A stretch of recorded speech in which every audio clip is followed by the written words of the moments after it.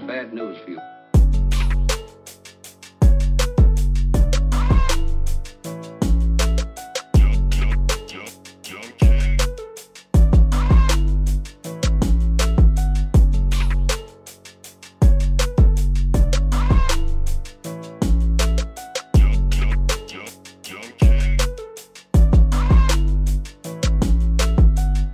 Welcome back, everyone, to the Jazz Jitsu podcast.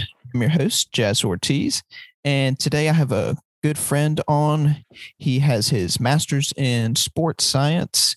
Will everyone welcome Paul DeGregorio? Did I pronounce that right? Yeah, close enough. DeGregorio is good. Okay. Cool it's not deal, the man. worst pronunciation I've heard, that's for sure. I knew when I first saw it, I was like, oh, God, I'm going to murder this. Yeah, it's okay. It's all right. Do you get that often? I've gotten DiGiorno. DiGiorno? Yeah, I know. DeGregorio. I mean, if I hear Paul D, you've got my attention. They weren't even the DiGiorno Which was guy terrible. wasn't even trying. No, it's all right. It was terrible to be Pauly D because my friends would call me Pauly D, but then the Jersey Shore came out and it was awful being called Pauly D because then Pauly D, the character, was kind of known as this like huge party animal and kind of a douche. So and everybody loved calling me Pauly D. So I tried moving myself away from that. And now I'm just Paul. Dude, I want you to get a blowout now. See, this is how it starts. The spiky hair. I want you to get super tan. Yeah, this is how it starts, man. And I'm actually a real Italian. You know, those guys probably have some Italian heritage, but those guys, I don't know. They didn't do a lot of good for the other Italians in the world. You know what I mean? They took the Italians mainstream. They did, but like not in a good way. They just kind of made us a laughing stock. Yeah. Dude, I don't know. I wasn't a big fan. Dude, that's gonna be your name on the podcast title. I'm just gonna put Jazz featuring Pauly D. And everyone's going to be like, oh, shit, he got Pauly D on the podcast. Yeah, it might get you a few more views. They'll just be disappointed when I show up. Yeah, you'll just be like, really? Right. So how's life been, man? I know it's good. I didn't tell the audience how we met. So me and Paul met a while back. When did you get to North Carolina? So end of August, early September. Okay. I came down for an internship with Elon University. It ended up not working out. So I ended up spending like basically the whole month of September down there, just sort of in limbo. And that's where we met because while I wasn't doing anything, I was just doing jujitsu all the time. And that's kind of jiu-jitsu lifestyle. I was unintentionally, as I was waiting for a COVID test to get into Elon, I was just shopping around at jiu-jitsu schools and going to as many as I could. And I think that's where I first met you. I was there and I think I saw you come in, saw the purple belt. You're about my size. I got really excited because it's always fun to train with, higher level guys around my weight class. And I think that's how we first met. Yeah, man. And I was so excited because it's so hard to find people my size. Period. Yeah, it is. Whether they're lower level or higher level, like it's so hard to find. Right. It seems like everybody that does jiu-jitsu is like 200 pounds. I know, man. It's ridiculous. And that's not even that big. I just think, I'm 155 pounds with shoes on. So I'm definitely not a bigger grappler. So it's nice to find someone a little bit smaller because chances are they're what you lack in size, you have to make up for in technical ability. And I always enjoy that back and forth, that exchange of techniques. That's what makes jiu-jitsu fun. I love a good scrap, but I really enjoy getting caught or catching somebody in something that I know was done technically, that I know was well-timed, well-paced, well-placed, as opposed to just ramming my head through somebody, and just like muscling my way to a submission, Right. So that's one of the main things I love about jiu-jitsu is sort of the back and forth game. Right, right. And it feels much better the next morning because It you're does. not going, oh gosh. Because I know Right. now I'm to the point where not that my neck's messed up, but I know that if I let them just hang on to this guillotine and just pull for dear life, I'm gonna feel it the next morning. So I'm just like, all right, tap, tap, Right. tap. It's not worth Right. it. Yeah. I think longevity wise in the sport, you have to have you have to silence your ego to a degree. I think ego is good. It can be leveraged positively because, if you do get tapped by somebody in a guillotine that shouldn't have done it to you, that should motivate you to get into the gym the next day. So I think it can be Exactly. leveraged positively. But at the same time, too, if you're playing the long game, which we all should be if we want to be really good at a sport as skill dense as jujitsu, you have to realize that the training of today can't influence the training of tomorrow negatively. Um, and to whatever degree you can manage or mitigate that, that will determine your longevity in the sport. And very rarely do you find somebody that's been doing this a year and is world class. To be Exactly. world class, you have to train at a high level for a very long time. To train for a very long time at a high level, you have to be healthy. So, just playing off what you said there, I think it's important that you can't get caught up in like, this guy's got me in a guillotine and I'm just going to grit my teeth or bite down on my mouth guard and get through this. You Right. just tapping, don't get caught in it the next time. Right. And a quote that I love that I heard just recently was from John Danaher. He was on I think it was Lex Friedman's podcast, and he was saying that you have to look at training as skill acquisition. It's nothing more, nothing less. You're just building your skills. So if you get tapped, so what? You just keep Exactly. going. You're just working on your skills. Then once it comes to competition, that's when you turn it on. Yes. And, he's obviously a massive wealth of knowledge. There's some, I don't come from a grappling background. I've been doing this 4.5, 5 years now. And, but I come from a basketball running background, and running's not skill dense at all, but basketball is. And a lot of things that people are figuring out in jiu-jitsu now, people in other sports have known for a very long time. So basketball in particular, there's been a huge wave of skill development trainers that have come into the space. And what I mean by that is these are guys that do absolutely nothing with the X's and O's of basketball, or girls. They do nothing with the X's and O's of basketball. They're not telling you how to play a 2-3 zone. They're not telling you how to play defense. What they're working with you on is the ball handling skills necessary to be a good player, the shooting mechanics necessary to be a good player. And in a sport, like I keep saying, as skill dense as basketball, your skill is your value, right? Mm-hmm. If you can't play, if you can't handle the ball, if you can't shoot the ball, you basically offer little to no value to your team. What you see in jiu-jitsu is, and it's turning with the help of people like Danaher. I think there's a lot of people out there. John Thomas is a guy that I really like. I think he's got some excellent stuff. Lachlan Giles, I think, has a lot of really good stuff. Mm-hmm. And I'm missing a ton of people, but the idea that the skill of jiu-jitsu, the skills needed for jiu-jitsu, and you can insert any move in there, any move you want, they need to be fostered and worked on. And what that takes is, it takes planning, it takes execution, it takes daily actionable items working towards a goal. And in a lot of cases, that goal should be getting better at a given skill. So like if you want a really good daily Hiva guard, if we're talking about the gi, if you want a great daily Hiva guard, you need to put together a training plan that every single time you're in the gym, your game is getting better at daily Hiva guard. Right. And what a lot of people do, and again, this is specific to jiu-jitsu, like people in basketball have already figured this out. People in soccer have figured this out a long time ago. Their skill development academies are fantastic. But what people do is they just go in and roll and they just try to play daily Hiva guard. It doesn't work like that.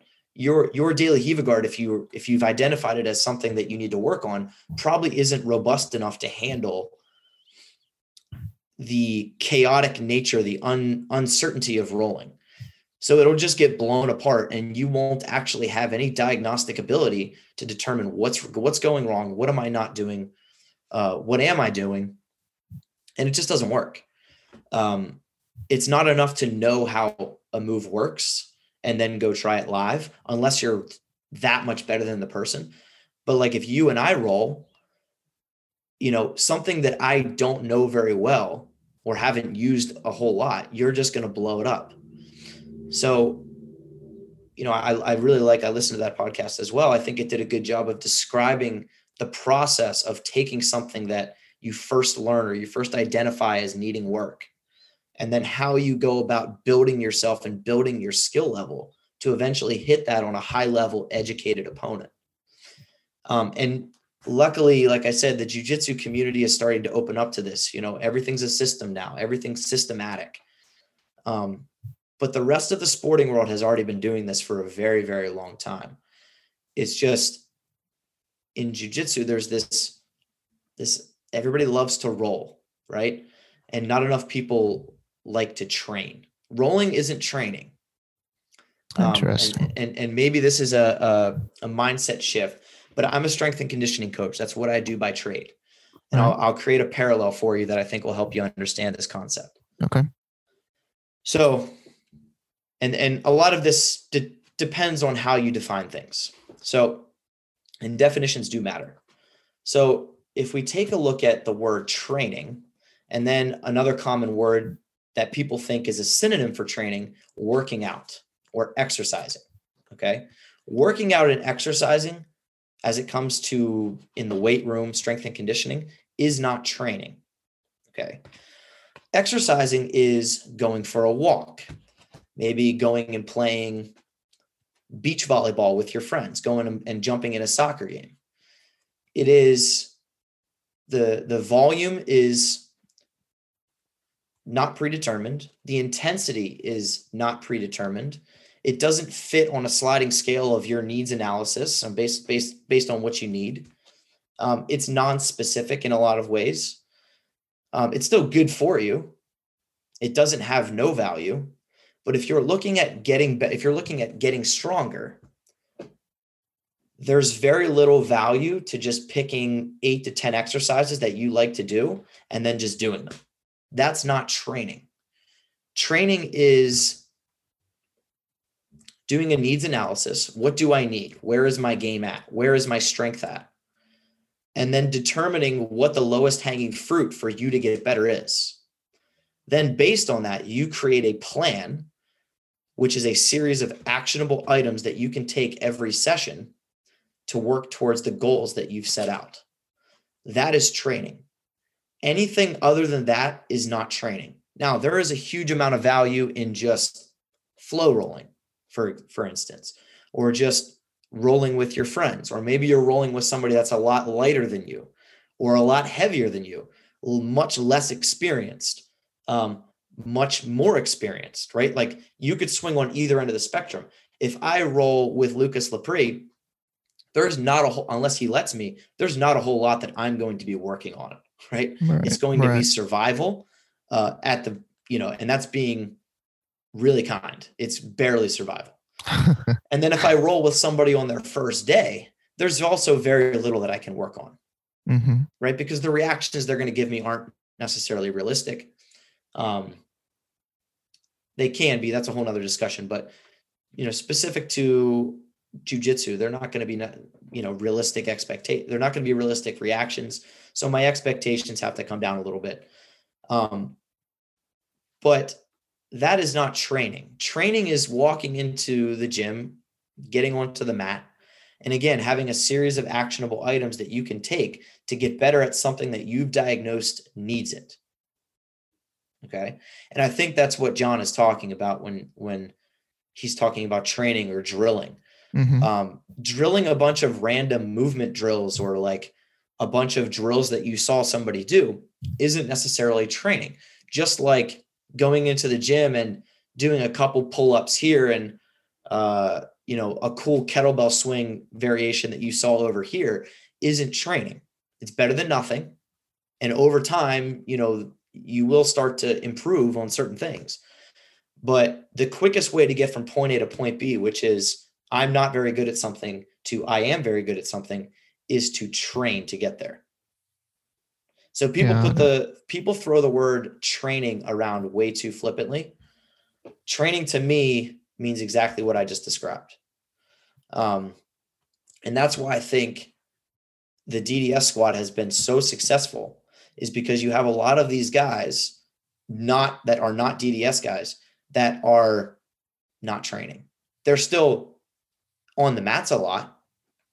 They might be rolling for 2 hours a day, which is a tremendous amount. They might be drilling for another hour a day, and they're working hard. But you can't confuse working hard with working smart. Working smart is training. It's having a plan. I think John and his squad, they're training. 100% they are training. And I think that's the difference in success. Interesting. They're ahead of the curve because they're starting to look at other sports and what they've established.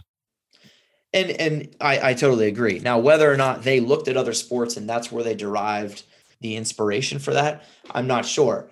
But I would be surprised if they didn't to some degree. Like if you look at European soccer does things right. Australian rugby does things right. Like those guys and girls are at the forefront when it comes to, yes, we're going to train really hard, but we're also going to train really smart. They're at the forefront of that stuff in strength and conditioning and sport. They're absolutely crushing it.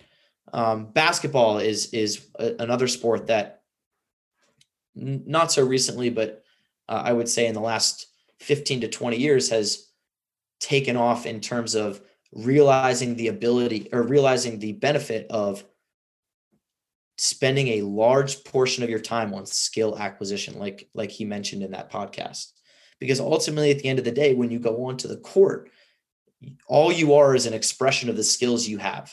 There's very, very little chance that you're going to do something that you've never done before. Just like when you go onto the mat, don't expect to hit stuff you've never hit before against a opponent of equal skill, equal ambition, and trying really hard to do the same thing to you. So I think, the shift has started in jiu-jitsu, and I'm excited to see where it goes. I know personally, when I first started in jiu-jitsu, I had no background, no grappling background. So yes, I knew what an underhook was after my first few months, but I didn't understand the value of the when and the how and the why. Mm-hmm. Now I do. And in the last year and a half, I've made more strides in my jiu-jitsu than I did in the first 3 years, because I've taken charge of my learning a little bit. I've researched a ton in the last year and a half or so, and it's deepened my understanding. And then I have a plan every time I go into training. That's helped me get better. So I've gotten better in the last year and a half at a significantly faster rate than I did in the first 3 years, even when I was still improving exponentially. So I think there's definitely something to it. I think that's what you see with the DDS squad. They just do that. And then you see they continuously do that for like 6 or 7 years. And then these guys get really, really good. Correct. And I find that so interesting that you said that, because even people who go on to the highest levels still don't understand those little details, and that why am I doing this movement? Why do I want to place my hand here or get this underhook? Right. And when you learn those details early on, those are what could take you to exponential growth, I've noticed. And a question I had was, did you apply this methodology when you started jiu-jitsu, or is this something you've taken on recently? I would say no, I did not at first. I was a little bit too green to even understand what was going on. Mm-hmm. Again, I came from a running background. I ran cross country and track in high school and college, was relatively successful at doing that. And if you want, I could take a little side tangent here. We can get into it later, but I took there's a lot of things that training at a high level in one sport taught me about training at a high level in another sport. So for me, in college, running 80 miles a week, and training with a group of absolute killers. Like, I lived with two kids that ran sub 4 minutes in the mile. I was around high level athletes all the time. There were multiple men and women on the track teams that I was on at Kentucky that won national championships, and I was around them a lot all day. So I've been around high level athletes basically my whole life. And that has definitely helped me with training in jiu-jitsu. Now, to answer your question initially, no, I did not do that. Like I said, I was a little bit too green. I didn't understand grappling at all. I've always had good instincts. Like, I've always had an understanding that, like, if I'm in an arm bar, if I roll this way, it tightens it up. So I need to roll the other way. I've had that since day one, and that's valuable. It's definitely better to have that than have to learn it the hard way. But I didn't understand big picture stuff in jiu-jitsu. Like, it's even hard to explain now. I just didn't feel comfortable grappling. Yes, I could hit people, I could catch people in triangles, but I didn't understand setups. So I wouldn't actually set anything up. I would just catch people and stuff. That's a huge distinction, right? Setting something up and forcing somebody to move the way you want them to move to ultimately hit the move that you're looking for is way different and much more impressive than just rolling in a big ball like a tumbleweed and then you end up in a triangle. Mm-hmm. The goal is the same, right? The outcome is the same, but how you got there is wildly different. Yeah. So no, I did not. And it wasn't until, and I've said this a ton of times to people who are new, it took me probably 3 years to just get enough basic understanding of jiu-jitsu to even start to even feel like I could start learning how to do jiu-jitsu. Right. Okay, so if I break that down, I spent I was 120 pounds when I started jiu-jitsu. So I spent a lot of time on bottom. So I was very, very good at escaping. I was good at surviving stuff. I frustrated a lot of people, but I was not good on top, mainly because I didn't get there a lot. I didn't spend a lot of time there. So I've worked on that a lot. The problem is like when I would get on top initially, when I first started out, is I didn't understand pressure. So I would just grab people and squeeze them as hard as I could. And then I was shocked every time when I got thrown off. I didn't understand that it's, instead of being a plank, you want to be sort of like a wet blanket, right? Where I'm putting my hip on their hip, but my legs are glued to the floor. If they roll, it's okay to let them roll a little bit as long as I maintain contact with them. These are all concepts that I didn't even, I had no understanding of. I didn't realize. And then over time, you just start figuring stuff out, because if you're on the mat enough, mat time does matter. I started identifying places that I could work on. I was like, man, I am getting flipped a ton from the top. So when I do get there, I have no ability to keep somebody there. So then I started asking some people that, I respect their opinion on stuff like this. And they started showing me some stuff, and I sort of personalized it. And then as I gained sort of understanding, I feel now that I can learn a lot quicker than I did before. Even though my rate of improvement when I started was probably a lot steeper, now that I have a general understanding of jiu-jitsu, it's so much easier to isolate, learn, and then reintegrate back into my game. So like one thing I'm working on now is a little sequence like De La Hiva, like a leg wrap De La Hiva into sort of a K guard and then matrix entrance. That's like my sequence now. If you would have showed me that 2 years ago, there's no way I would have understood anything you showed me, because I didn't understand De La Hiva.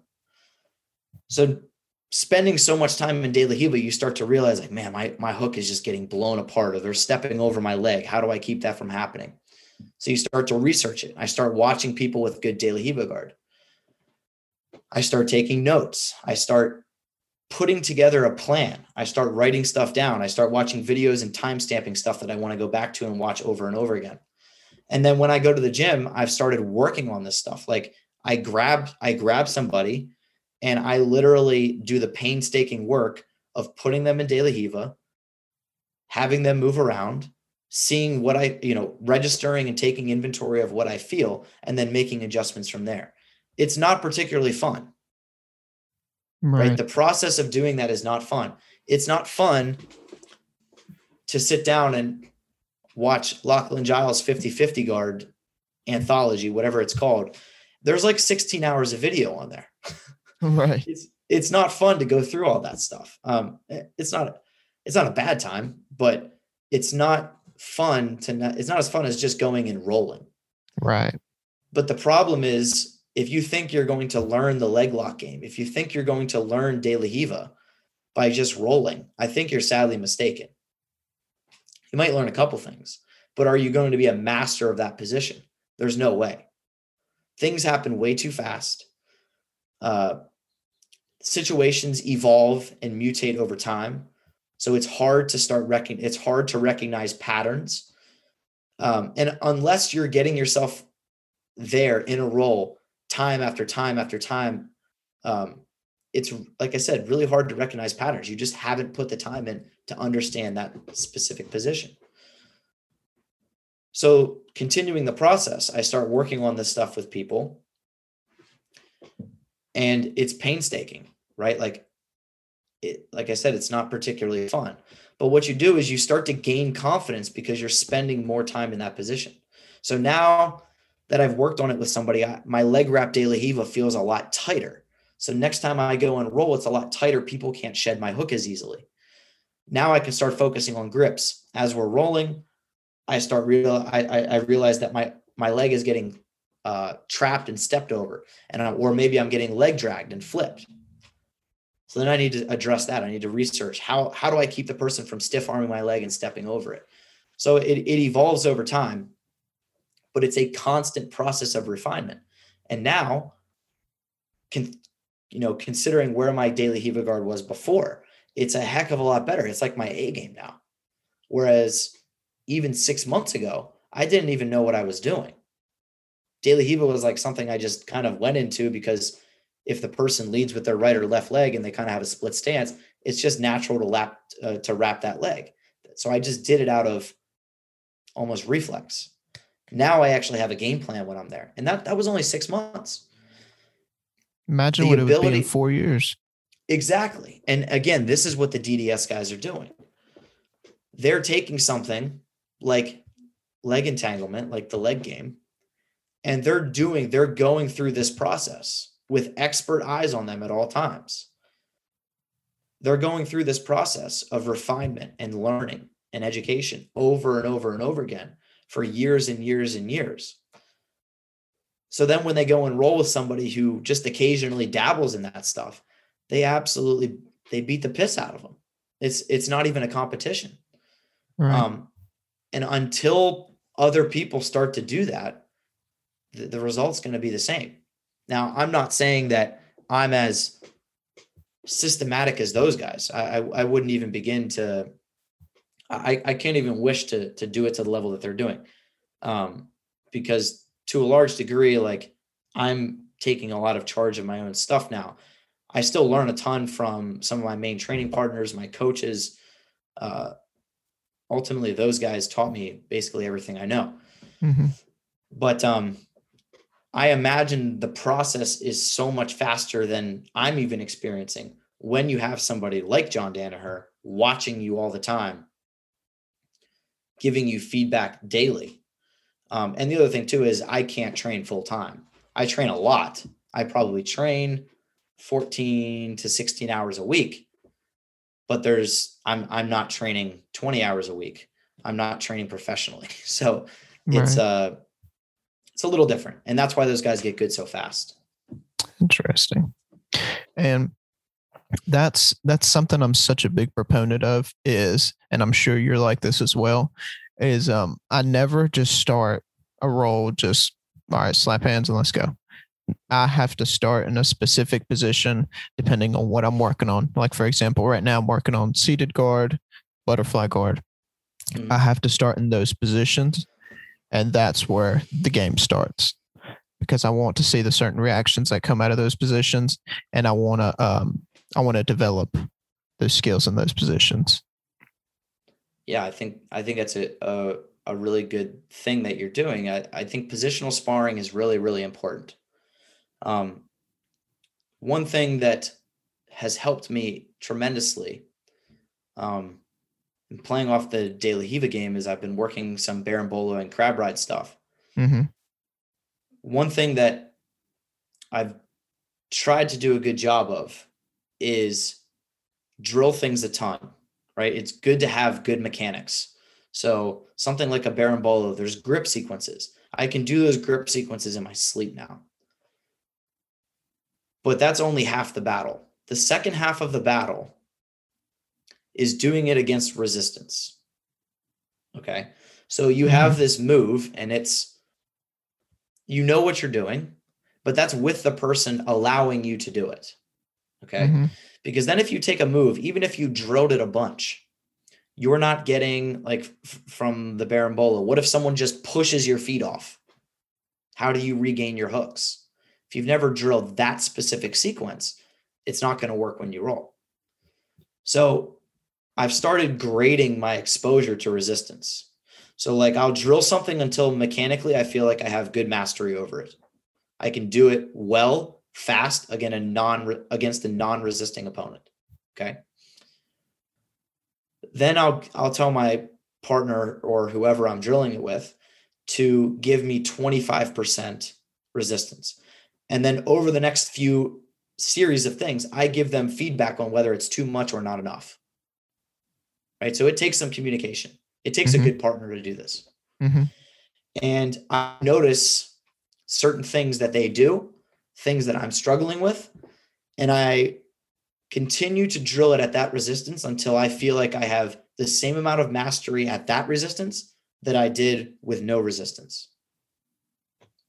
And then I might say, and it might not be these increments, but it might then be something like 50%, then 75%. And what you do is you bridge the gap between drilling something with no resistance and drilling something with 100% resistance. That is huge. And I think that's what you're getting at with positional sparring.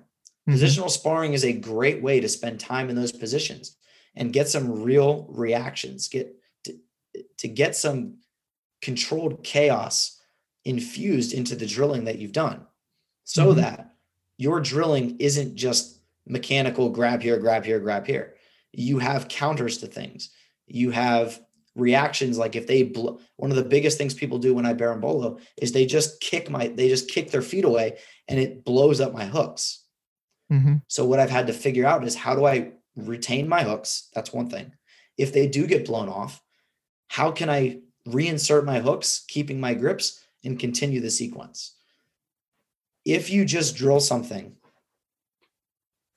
without resistance, you'll never, or at least slowly, it might happen, but it'll be much slower. It's very hard to take that to an opponent of equal skill level, of equal education and intelligence, and make it work. It's like the litmus test for whether something is working shouldn't be whether you can do it on somebody that's been doing jiu-jitsu for 6 months. My goal is like, I'll know my berimbolo, I'll know my De La Hiva is really good when I can hit it on you routinely whenever I want. Correct. If it's not like that, then you don't have great mastery over it. Right. And that's the thing that I think people get caught up in the most is they see they've hit a move on someone who's relatively new and they're like, okay, I got it. I've mastered it. So I can move on to the next thing.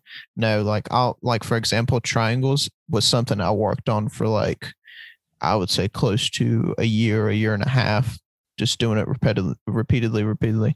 And still to this day, I'm still working on it.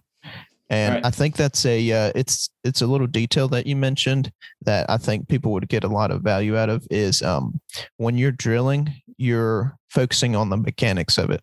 It's not, Mm-hmm. you're not just going for numbers. You're not going, all right, I'm No, gonna do I go 100 by arm time. bars. Yeah. I go by time. Time is significantly more effective than repetitions. Correct. And I'm willing to defend that. The reason, at least in a class scenario, now this is ideal scenario, okay? If you have 60 people on the mat, things can change. If I'm drilling, if it's just you and I, maybe we're drilling in a garage or something, or before class or after class, I much prefer time. There's a couple reasons for that. The first is if I'm drilling with somebody who is significantly less experienced than me, which is often the case, there is a certain annoyance with repetitions that I'm not immune to, and I know other people feel this way. So if we're doing 5 reps of, we'll just continue with the daily Hiva Berimbolo thing. Mm-hmm. Daily Hiva to Berimbolo to back take to choke, whatever. It's a sequence. Mm-hmm. And I can do 5 reps in a minute or whatever, but it takes somebody else 5 minutes to do that. That is annoying, right? Right. Because then in 10 minutes, I'm getting like 1.5 series. Mm-hmm. Right? But if you take that same situation and you go, okay, I have 3 minutes to do this. You have 3 minutes to do this. Go at your own pace. I can get 10 reps in, 15 reps in. They might only get 2. That's fine. We've still each spent 3 minutes on it. So it's interesting. There's some equity there. Or some equality there. That is really important. It keeps people from getting frustrated from that. And I think time is better too, because if you start thinking about repetitions, I think you start focusing. I think your focus sort of tends to drift a little bit. If you're going based on time, it doesn't matter how many repetitions you're doing. You can slow down a little bit, at least initially, and start working on the mechanics of the move. And then when your 3 minutes is up, okay, I'll just pick up where I left off on the next 3 minutes or 4 minutes or 5 minutes. Mm-hmm. Whereas repetitions, there tends to be this urgency to get them done fast. Right. Especially, again, if you know that your partner has 3 or 5 repetitions to do, and you can tell they're maybe getting a little bit annoyed that it's taking you forever to do 1. Right. It allows you to go through trial and error. It allows you to make mistakes. And also, too, you can take a 30-minute or an hour window and guarantee that you're going to get at least 15 to 30 minutes of drilling in. So it's just more objective, I would say, than repetitions. Interesting. That went way different than I thought it would go, because automatically I'm thinking the same way you are, in that most people, they just want to rush through the move. They want to get it over with quick. But it's interesting that you brought that up. You're not incentivized to do that with time. It's like if you put something in the microwave for a minute, it doesn't matter how much you want that minute to go by. It's going to be a minute. Right. Your anxiousness isn't rewarded. There's no incentive to go faster with time. Whereas with reps, there is. And I found that to be counterproductive to drilling. Interesting. And what's your training schedule right now? I know you said you train 14 to 16 hours a week. I try to. So I generally have my schedule changes because I do work. So I can be a bit of a pest. I'm sure if any of my training partners are watching this, I can be a bit of a pest when it comes to getting on the mats, because I always want to be there. Right. And I'm always texting people, hey, do you want to drill with this, or at this time? Do you want to work on this? So I do my best to create my training schedule around my work schedule, because I have no other choice. Mm-hmm. So life would be a lot easier if I could just train jiu-jitsu all the time. Right.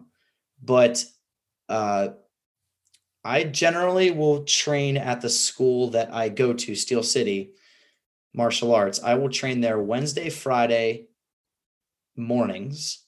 And then there's a Friday open mat that I'll go to because I generally have off on Fridays.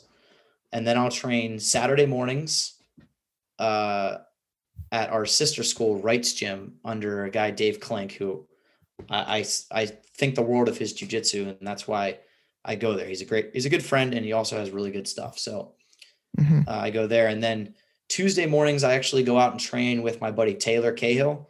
Sometimes his brother is in there too, Tanner. And they're both Division I wrestlers who are getting into MMA and by osmosis getting into jiu-jitsu and expanding their grappling horizon past just wrestling.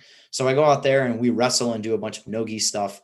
That's been probably the biggest game changer for me over the past 6 to 8 months. Is I've been going there once, sometimes twice a week, and wrestling for 2 to 3 hours there. It's helped my game tremendously. So I go out there maybe once a week, and then Thursdays I can generally train with my buddy Rick, who's out in Beaver, and then I'll also go to class at Steel City on Thursday evenings. Sunday is kind of a floater day for me. Sometimes I'll get together with a buddy of mine, and sometimes I'll take that day off. So my training is either 5 days a week or 7 days a week, depending on how lucky I am with training partners or unlucky. Right. Dude, that is insane. You're much like my schedule in that it's all on the fly, depending on what's going on with work. It just, if you want to train a lot, I think it almost has to be that way. I'm looking forward to, my girlfriend and I are it's a process here. We're looking at building a house, and you can guarantee that there's going to be mats in my house. Yes, everybody sir. has an open invitation. And hopefully that will allow me to get some more training in. She also just started doing jiu-jitsu, which, I've tried to pull back how excited I am when I'm around her, but I am over the moon excited about her getting into it. Right. Because I think she has a lot of talent for it. And I think us training together is going to be so cool. Like she's just the best. And, anytime I can spend time with her is a win for me. Does she come from a sports background also? Like, was she an athlete? Yes. She's one of the most self-deprecating people I know when it comes to her athletic background. She was a 3-sport athlete in college at the Division III level. Basketball, indoor and outdoor track. Now, indoor and outdoor track might seem, well, I guess she did run cross country too, but she jumped in track. She was a jumper, high jump, long and triple, ran sprints, and then also ran cross country, which athletically, physiologically is on the opposite end of the spectrum. So it's incredibly impressive what she's done. I mean, she was a 1,000-point scorer in high school for basketball. And she just did gymnastics and cheerleading when she grew up, and is just extremely athletic and has a knack for stuff that is physical. So like the one day she came to an open mat at a buddy's place, and it was her first time doing it. And her and I were just rolling around, sort of warming up. And I put her in an omoplata from guard. And before I could grab her pants, she rolled out of it. Not only did the front roll, but she kind of came off to the side and threw my legs to the side and passed me. What? And of course we were just playing around, but I was like, wow, that doesn't happen. I've been around a ton of people on their first day, right? Like at Steel City, Santino always puts the new guy with me. And so I'm always there for like someone's first day, which I love because it challenges me as a practitioner, because I have to explain things in simple enough terms that they understand it, which is challenging sometimes. So I think it ultimately makes me a better practitioner. But I've seen a lot of people on their first day, and she has a tremendous amount of talent.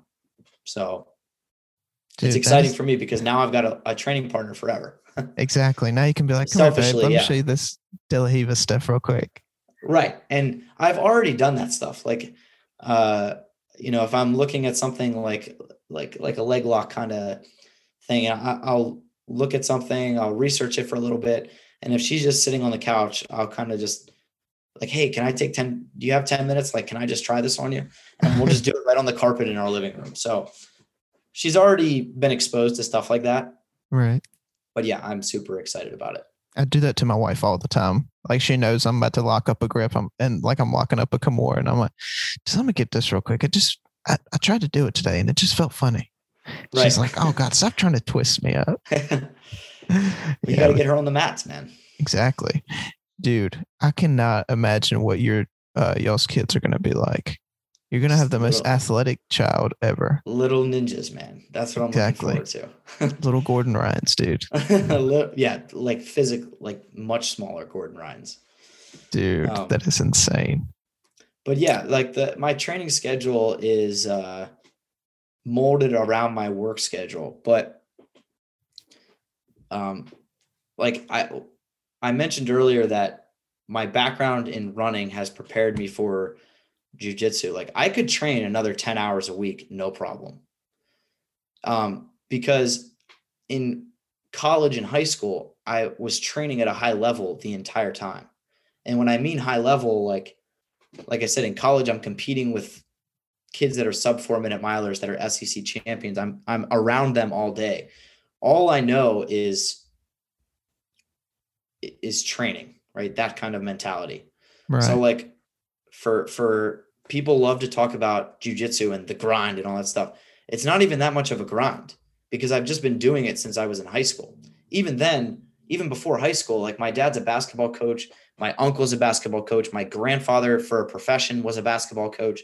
I've been in the gym for 6 to 8 hours, nearly every day. Like I would go to school when I was in like 4th grade. I would come home. I would go to my dad's practice for about 3 hours, get in the drills with the guys, practice stuff, on the sidelines. And then I would go to my school practice.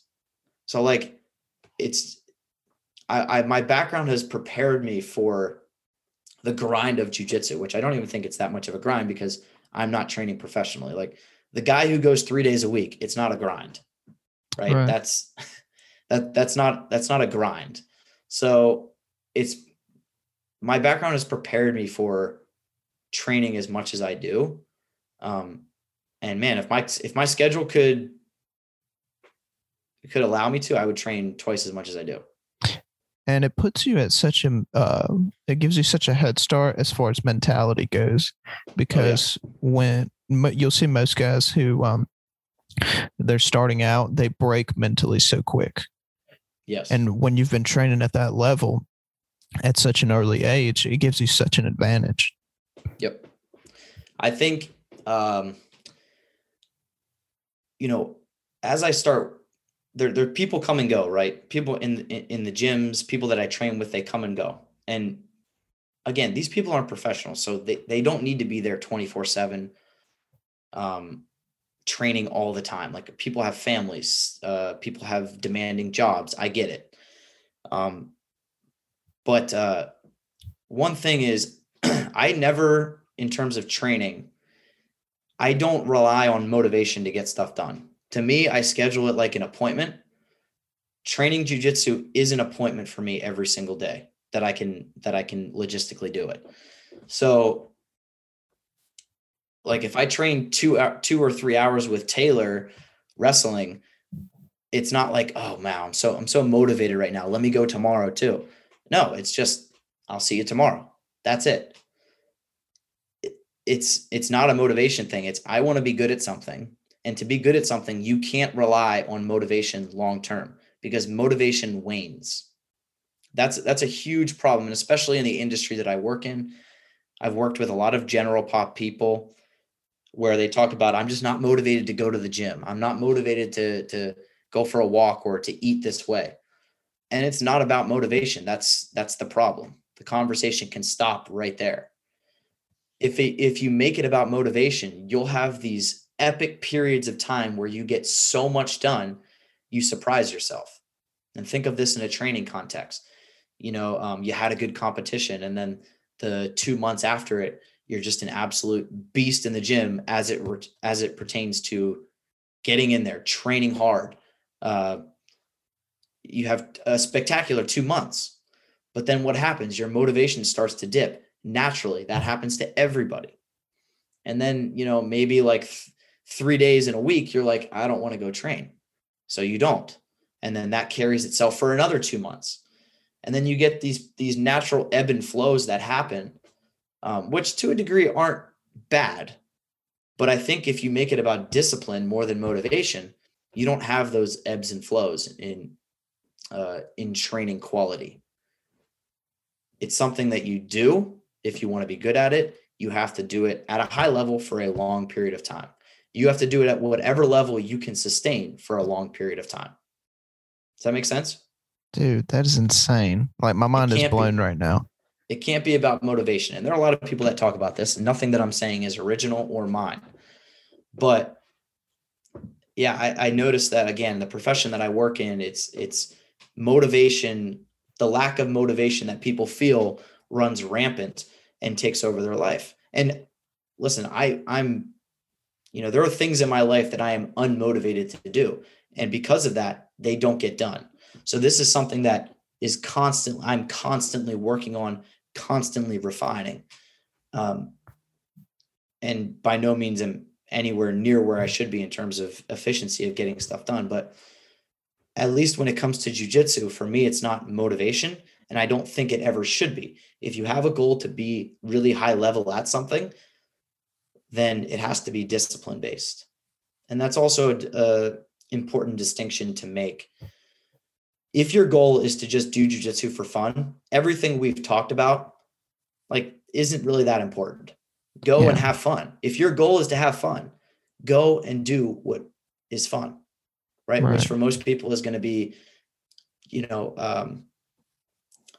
talking with their friends the whole time, just going out and, just rolling, just letting their mind kind of wander, forgetting about the world, and just going and being somewhere, showing up. But if your goal is to be high level, to whatever degree you think is high level, to be as close to your ceiling as you can be, you can't rely on motivation, because you can't miss training sessions. Right. You have to be the guy that's like, okay, I was in here on Wednesday. I'll see you Thursday. After Thursday, I'll see you Friday. After Friday, I'll see you Saturday. That's the way it has to be. Right. Again, there's a ton of value to taking time off. There's a ton of value to doing stuff just for fun, right? Even the highest level people in other sports, the people at the highest level, Lionel Messi probably goes out and plays soccer with his kids, and he doesn't have a notebook with him working on stuff, right? He's just playing. I think there's an importance to that. There's an element of importance to just going out and playing. But in a training plan, you factor that stuff in. You might factor in, like, I'm a little burnt out from this. I need to go and just see what happens. The idea behind training is that there's a plan. Right. And it's so interesting you said that, because it blew my mind, because I've even seen that in myself sometimes, in that I did rely on motivation in some points, where if I did really good in a tournament, I'll come back and train really hard for like 2 months. And then I'm like, all right, I'm not feeling this for a little bit. I feel like I should take some time off. But like, when I've started taking more of that approach now, and that it's non-negotiable, and that I'm going to show up, these are the days I'm going to train, and it's non-negotiable. Whatever's going on during that time, it doesn't matter. I'll do those things after or before, but during these times, this is what I'm doing. Yes, it is important. It's important to schedule it in so that you don't give yourself an out. It doesn't matter. Well, I mean, there are a few circumstances I could conjure up that would make me miss jiu-jitsu, but outside of like work, family, or some other catastrophe, I'm there. Right. Oh, I think you froze up on me. Oh. I'm back. You good? Yeah. Okay. I'm good. Okay. I don't know what happened. It just froze up. I don't know if it was me or you. It says my internet connection is unstable. So you'll have to let me know going forward. Okay. Yeah, I'll let you know. So you were saying catastrophes, anything? Yeah. So motivation you can capitalize on motivation. Okay. And I joke with my girlfriend all the time that like, I'm just riding a wave of motivation. Don't get in my way. I've got to get this stuff done. Right. And that's fine. You just have to understand that it's not always going to be like that. And you still have to get stuff done even when you're unmotivated to do so. Again, this is all something that we could work on. This is all something that we will struggle with. I will continue to struggle with this until I am dead. But it's something that once you understand it and recognize that you're not always going to be motivated to do something, things become much more objective. I need to get this done. I'm going to get it done. It's not it doesn't hinge on my motivation to get it done. It just does get done. It's a sense of self-awareness. It is. You're right. Yeah. It definitely is. But jiu-jitsu has become that for me. There are days when I go into the gym and I ask myself, why the hell am I doing this? Like, it's not that it's not important to me. It's just like, why am I spending so much time doing this? And honestly, to me, that is a form of lack of motivation. I don't really question it that much. I just continue with what I'm doing. And then the next day, I don't have that thought. I just show up and I'm like, I love this. This is great. Right. There are going to be days where I don't like jiu-jitsu. It's okay. Because there are more days that I do like it than I don't like it. That to me is worth it. Right. Damn, dude. I'm going to take that. That's going in the bank here because that was great info you just put out. Yeah. I think ultimately, again, with my background, running, the people that are the best runners do two things. They're genetically blessed and they prepare better than anybody. It is nearly impossible in running to go into a race and perform really, really well if you're underprepared. Okay. Not every sport is like that, right? Running is mano-a-mano against somebody else. If you show up less than ideal, if you show up unprepared, it will show. There isn't a teammate that can save you. Time moves at the same speed it always does. So your time will reflect your effort. It will reflect your preparation. It will reflect your mentality. And for me, it's always been a measuring stick of how well I can prepare for something, for a race. So jiu-jitsu is the same way. Now there's a little bit more wiggle room in jiu-jitsu because it's skill-based. It's not necessarily all about preparation. But if you make it all about preparation, you get better. And you get better you get exponentially better at jiu-jitsu. There are other sports, there are team sports in which you can show up somewhat unprepared and sort of fake your way through things because maybe you have a good teammate, right? Maybe the sport sort of allows for hiding, for lack of a better word. Right. Running doesn't allow for hiding, right? If you break in a race, things go south very, very quickly. If your preparation breaks for a period of time, the outcome of the race will let you know. It'll be reflected in the outcome of the race. So I've always been a preparation guy, always. And that's how I approach my jiu-jitsu. That's crazy, man. And in your profession, if you could let everyone know what you're currently doing. So I'm a strength and conditioning coach with the Pittsburgh Penguins. Now I don't work with the Pittsburgh Penguins. I'm an employee of the organization. I work with the Pens Elite, which is, I've heard them referred to as the baby Pens, but that's not entirely true. I work with kids in hockey, they go by birth year.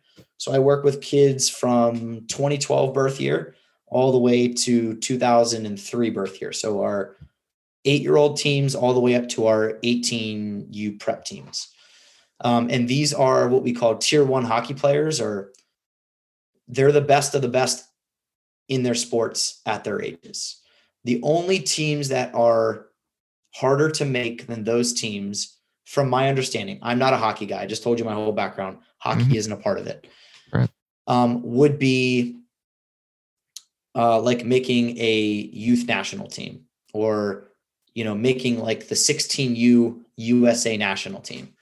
And some of our kids do go to camps that eventually pull from eventually aggregate the talent that those teams pull from. So these kids are really, really high level in their respective sports.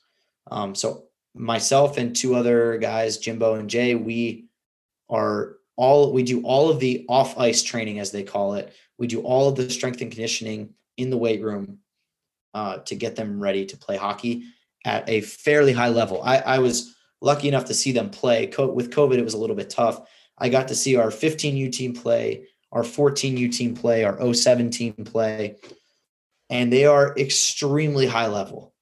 If you want to talk about skill acquisition, these kids it is astonishing at how skilled these kids are at such a young age. Hockey might be the most skill dense sport out there. There's an argument to be had because it's like basketball in that there's puck handling, there's shooting, there's an evident parallel between the stick and the puck and your hands in the basketball, right? The difference is in basketball, you've been working on how to walk, run, jump, and land since you could do that at like 1.5, 2 years old. In hockey, you have to skate. So there's like the puck handling, the shooting, the tactics, the strategy involved in hockey. And then there's the skating, which is how you maneuver on the ice. That's how you move your body through space during your sport. That's like a whole skill in and of itself. There's just so much skill that goes into and is needed to be an elite hockey player. So it's been like, I knew these kids were good, but then when I watched them, even for somebody that doesn't really understand hockey, I can see like, holy crap, these kids are really high level, really high level. Do you see that same, do you see the parallels between running athletes preparation and hockey players preparation? Do you see parallels between the two? There are parallels insofar as you must prepare exceptionally well to be good at your sport. But they are quite opposite on the spectrum in terms of holistically what the sports represent. Mm-hmm. Running is almost entirely physiological, meaning there's little to no skill acquisition. The way you run is generally the way you run. I'll accept that there are ways that you can improve running economy through running drills, but to say that hockey and running are the same in terms of the level of skill needed is unfair and just plain wrong. Mm-hmm.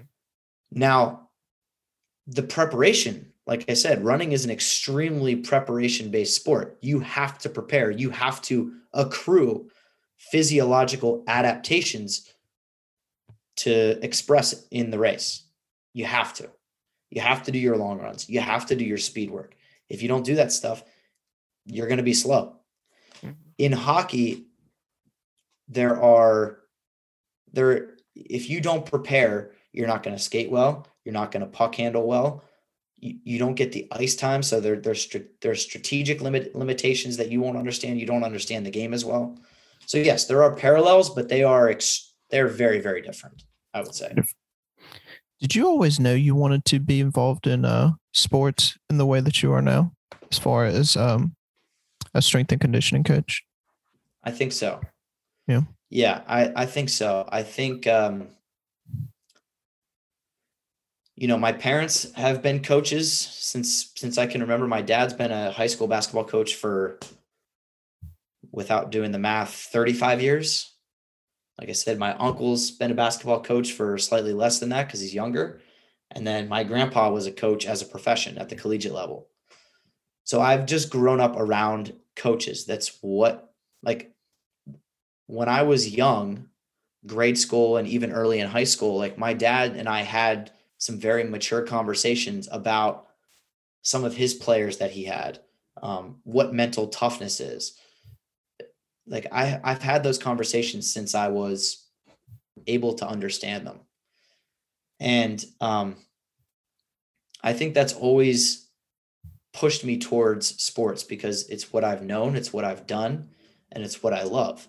Now, there's a couple ways you can get involved in sports. You can get involved as a sport coach, which I don't necessarily see myself doing. I don't, at least at this time, it's not what I love.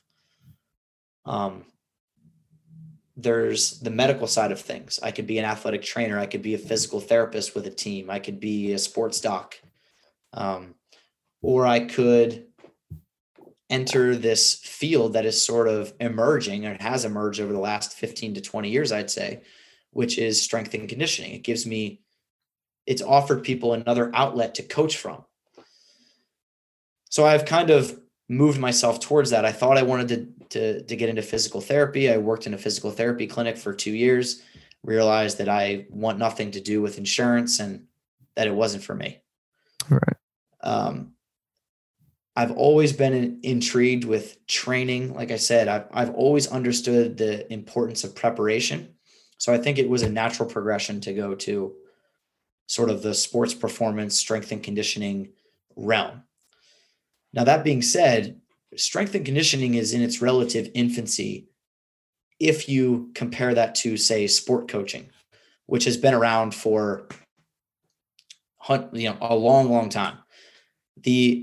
The process of being a good sport coach has been refined and refined and refined for a significantly longer period of time than strength and conditioning has, just based on how long they've been around. So I see that personally as an opportunity. I'm sure a lot of people in my profession feel this way, but I feel like a lot of strength and conditioning coaches miss the mark by a lot in a lot of different ways. Okay, so where to start? I would say that strength and conditioning can be approached in a very objective, systematic way, just like sport coaching. Okay. Unfortunately, most people, when they hear strength and conditioning, they think about a guy with a tucked in shirt, a bald head, sunglasses on, with a whistle, running around and yelling at people like a crazy person. And because that's largely what they see. And this is the people in the football space are largely responsible for this. So I'm going to blame them. I don't find that effective. It doesn't mean you can't yell. It doesn't mean you can't have what we call a coach's voice, which is generally a loud and assertive voice. But most people, when they think strength and conditioning, they think of somebody yelling at another person, just screaming stuff at them, talking about motivation, throwing around like motivational quote. Like, that's not strength and conditioning. Those people are clowns. I want nothing to do with them. Also, too, I think that there's this idea that strength and conditioning is responsible for and is essential in player development. So, for example, let me refine that a little bit. If a team wins a championship, what percentage do you feel, like, let's just say who won the Super Bowl this year? The Buccaneers. That's right. What percentage of the Buccaneers' success do you think comes down to strength and conditioning? I mean, I would say Tom Brady's accuracy would be the biggest key, but I don't know how much strength and conditioning goes into that. Correct. Is that physiological or is that something that can be developed? His accuracy. Well, it's probably both to a degree, but yeah, you're on the right path. I think personally, strength and conditioning plays a much, much smaller role than much people give themselves credit for. And it ultimately hurts our profession because people overvalue what we do in the weight room and overtrain athletes. Okay. Doesn't mean what we do is not important. Okay. So there's this fine line that you have to walk where, am I devaluing the service that I offer, or am I just being realistic about what I can actually accomplish in the weight room? There's this idea that strength training makes you stronger, which makes you better at your sport. And that is not entirely false, but it's also not entirely true. The way I go about strength and conditioning, and doesn't matter the context to whatever athlete I apply this to, the context doesn't matter because it's the same across the board here. The qualities that you develop in the gym, say strength, something general, strength, explosiveness, power, however you want to define these things, endurance, those give you base level qualities, which you can then go express in your sport. Okay. So for example, here's a great example, since everybody loves MMA now. In MMA, conditioning is huge. It is really important to be able to put a pace on somebody that they can't keep up with. There are fighters in the game that have literally weaponized this. Okay. Maybe not the hottest guy in the world right now, but Tony Ferguson does this to people. Mm-hmm. Nate Diaz does this to people. Dustin Poirier does this to people. Max Holloway does this to people. The list goes on and on. That conditioning isn't built from them sitting on a bike for 2 hours. Okay. That conditioning isn't built from doing circuits in the weight room. It's not built doing that. That stuff is built by grappling for 2 hours a day, striking for 2 hours a day for 10 years. That's how that stuff is built. That's how a gas tank is built like that. Now, you can improve base level heart function. You can improve your aerobic system holistically by doing stuff like going out and running for an hour, going and rucking, which is just walking with weights in a backpack. You can go biking, and your aerobic system, which is like sort of, for example, the underlying system that replenishes energy as you work for a long period of time. You can improve that system. You can give yourself a bigger engine. But ultimately, your ability to show and prove conditioning is developed by grappling. It is specific to the sport. So I think a lot of people take credit for conditioning their athletes or improving the strength. So a lot of people take credit for well-conditioned athletes. A lot of strength and conditioning coaches take credit for well-conditioned athletes. Mm-hmm. When in reality, their conditioning that they've done with them is but a small percentage of the actual conditioning that they express in their grappling match, in their MMA fight. So that's something that I think needs to change in our sport, because what happens is these coaches who think that they have this massive level of importance, they overtrain their athletes and ultimately compromise them for their skill sessions, which are far and away, unequivocally, the most important thing that person can do to get better at their sport.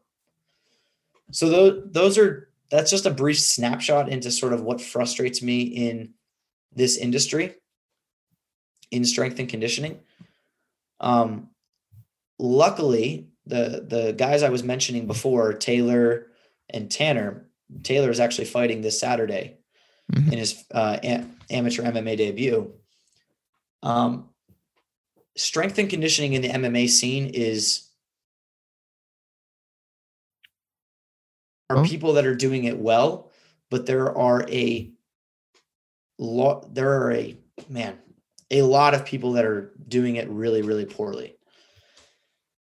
Luckily, like I said, it's in its infancy, and I am really excited about potentially being an influence on future strength and conditioning coaches in this space to show people, I think, a better way to do things. We're back. Okay. Ask me that question again. So you were saying you hope to be an influence on the future strength and conditioning coaches. What are you doing differently that most strength and conditioning coaches aren't? I would say I'm not overtraining my athletes. And that's huge. in MMA, there needs to be a focus, a priority, a tier list created that prioritizes skill training over strength and conditioning work. Unless somebody is so weak that it would be hard to find a scenario where strength and conditioning work would be more important than skill work. I think most people understand that, but for some reason, there are coaches out there that absolutely kick the shit out of their athletes by making them ride on a bike for 2 hours or whatever, or absolutely blow them up with conditioning work when they also have a wrestling practice that same day for an hour and a half. There's no way you can make a wrestling practice easy. Like even just light drilling wrestling stuff for an hour and a half is, decently hard. So I just think a lot of people overtrain people. They overtrain their athletes. So with that being said, what do you do to keep yourself from getting burnt out? Because are you following a strength and conditioning schedule? Me specifically, or are you talking about the athletes that I train? Both. Okay, so if we look at the athletes that I train, which isn't a tremendous amount of people currently, there has to be really solid communication between the two of us to make sure that what I'm doing is complementing what they're doing from a skills perspective. So I know everything such as when their hard days are, how hard their hard days are based on what they tell me. I know generally the amount of volume that they're training in a day. I know generally how they're sleeping every single day based on some subjective questionnaires that I send out every day. I know their mood every day. I know how rested they feel every day.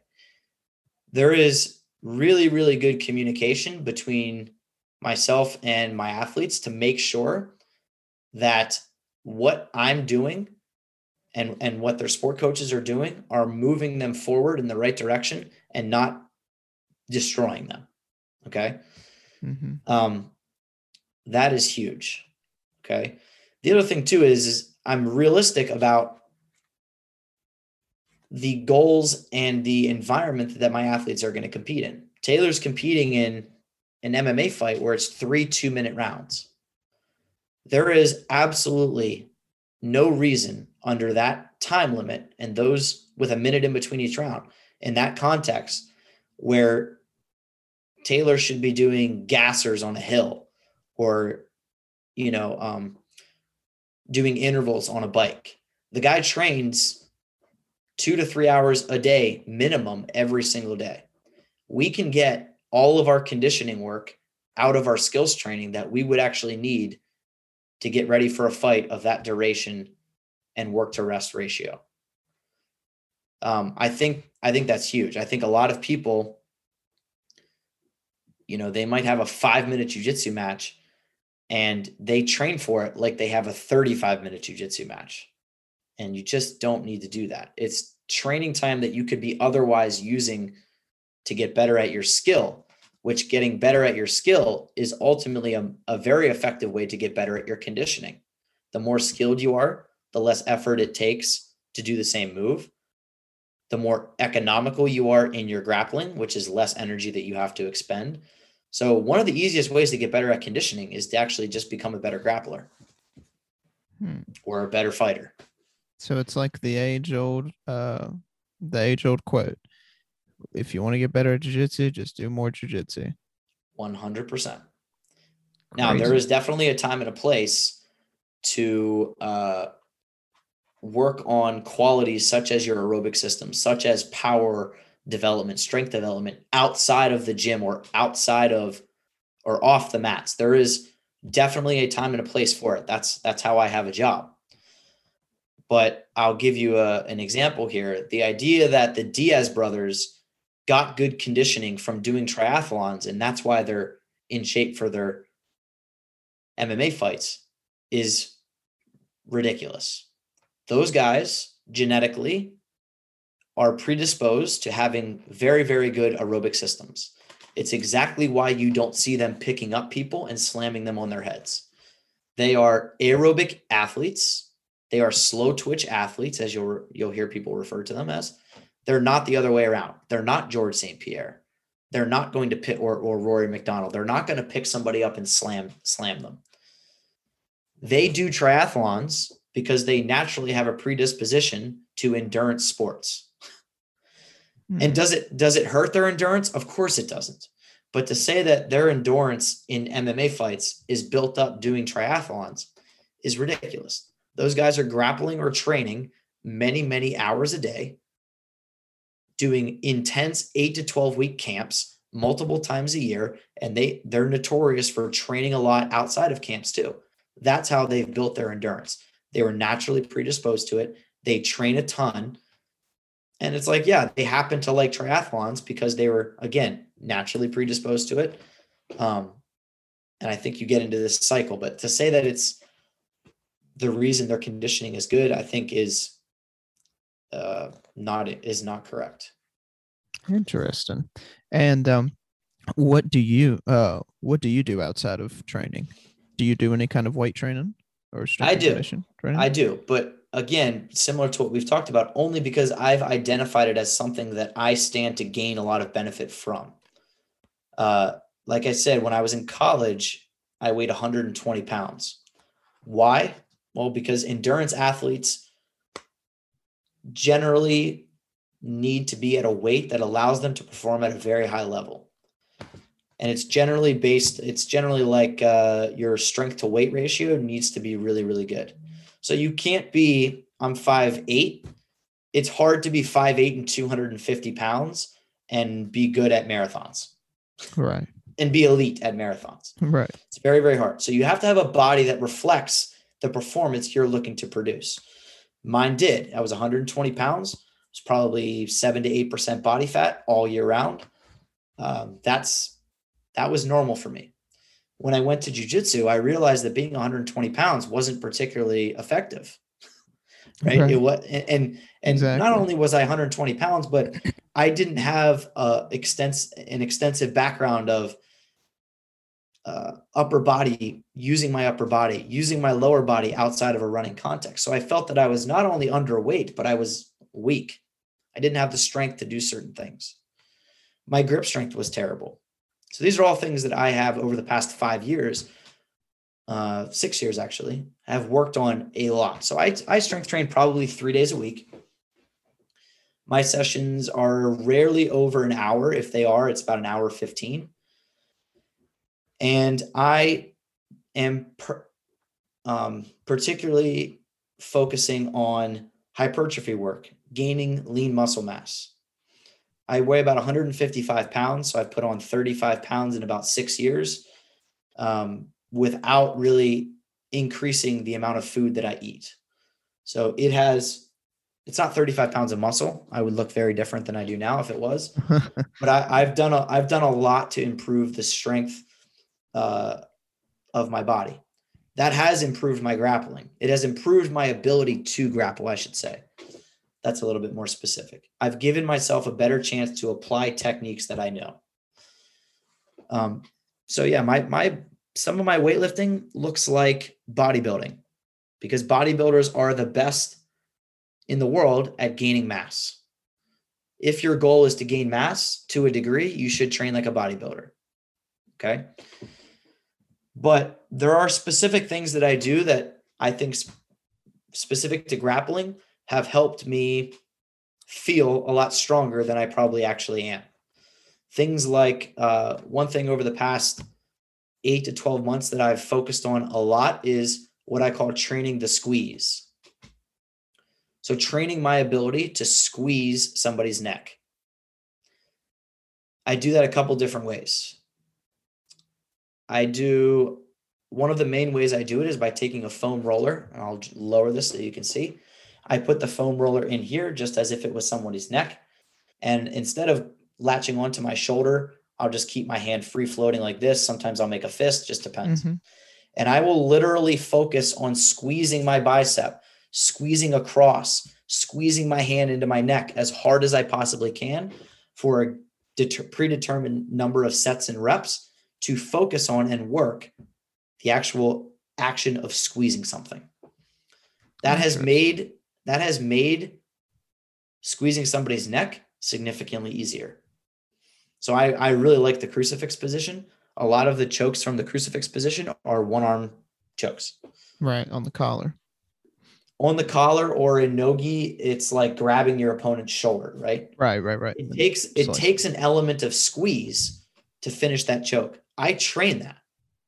Some people might consider that sport-specific training, and I don't think that they're entirely off the mark on that, but I would consider it, and I'm stealing this off of one of the people that I've learned a ton from, Dr. Andrea Spina. He calls it tissue-specific training, which is slightly different. When I squeeze, I have tissue in the bicep, anterior delt, pec even, forearm. I have tissue that has to perform a certain job. Maybe if you're not very good at choking somebody or they're very good at defending, it might be a 30-second squeeze you might need to do before that person taps. You might also need to apply a 3-second squeeze as hard as you possibly can to deliver the amount of force necessary to get that person to tap. You can train these qualities in the gym. Okay. And the reason why I don't like, or I'm not satisfied with just drilling more rear naked chokes is you can't for the most part put a number of sets and reps on that. So like, yes, if I roll with somebody and choke them 3 times, that's great. I choked them 3 times, but then I might go a month without choking somebody 3 times. So where is the progressive overload? If you want to get stronger at something, if you want to adapt to anything, you have to give your body a reason to do so. Doing 3 chokes in a row, and then maybe you go 2 days and don't choke anybody and then do 1 choke, like there's no progression built in to actually get your tissue to adapt as acutely as you'd like it to. Now, over time, if you do jiu-jitsu for 10 years, will your squeeze get stronger? Of course. But again, we're talking about training versus working out. Training is a much faster way to get from point A to point B. If you want your squeeze to get stronger and tighter, you need to A, work on your chokes to make sure technically you're better, and B, you can train the tissue required to be better at the job you're asking it to do. Right. Those are 2 very effective ways to get better at, for example, choking somebody's neck. That's mind-blowing. And I like the way you put it in that you don't just do strength training just to do it. You do it you want it to fit the mold of what a good jiu-jitsu athlete is built like. Yes. And make yourself more effective in jiu-jitsu. I have goals every time. So I have short-term goals and long-term goals. Those goals dictate the pace, the how, the why of what I do in the gym. Okay. So I'm not going in and just being like, I want to do kettlebell swings today.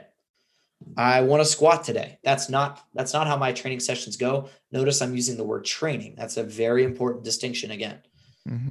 Everything I do works me towards those goals. Now, sometimes my girlfriend's dad, who lives on a farm and works that farm, got me a tire, just a giant tractor tire. And then also gave me 2 sledgehammers. One's like 10 pounds and the other's like 20 to 25 pounds. There's something about swinging a sledgehammer. I grew up loving Rocky. Rocky 4 is like my favorite movie of all time. So I just love swinging a sledgehammer. And I just beat the shit out of that tire all the time.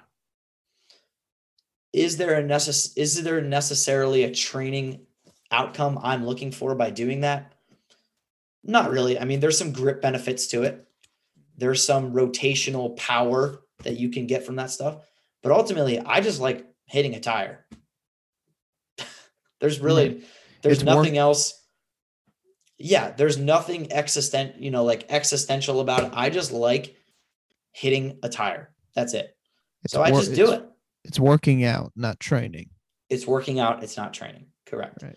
I will go for runs with my girlfriend because she's, I just did a half marathon with her last weekend, did not train for it at all. That is not training. That's working out. That's exercising.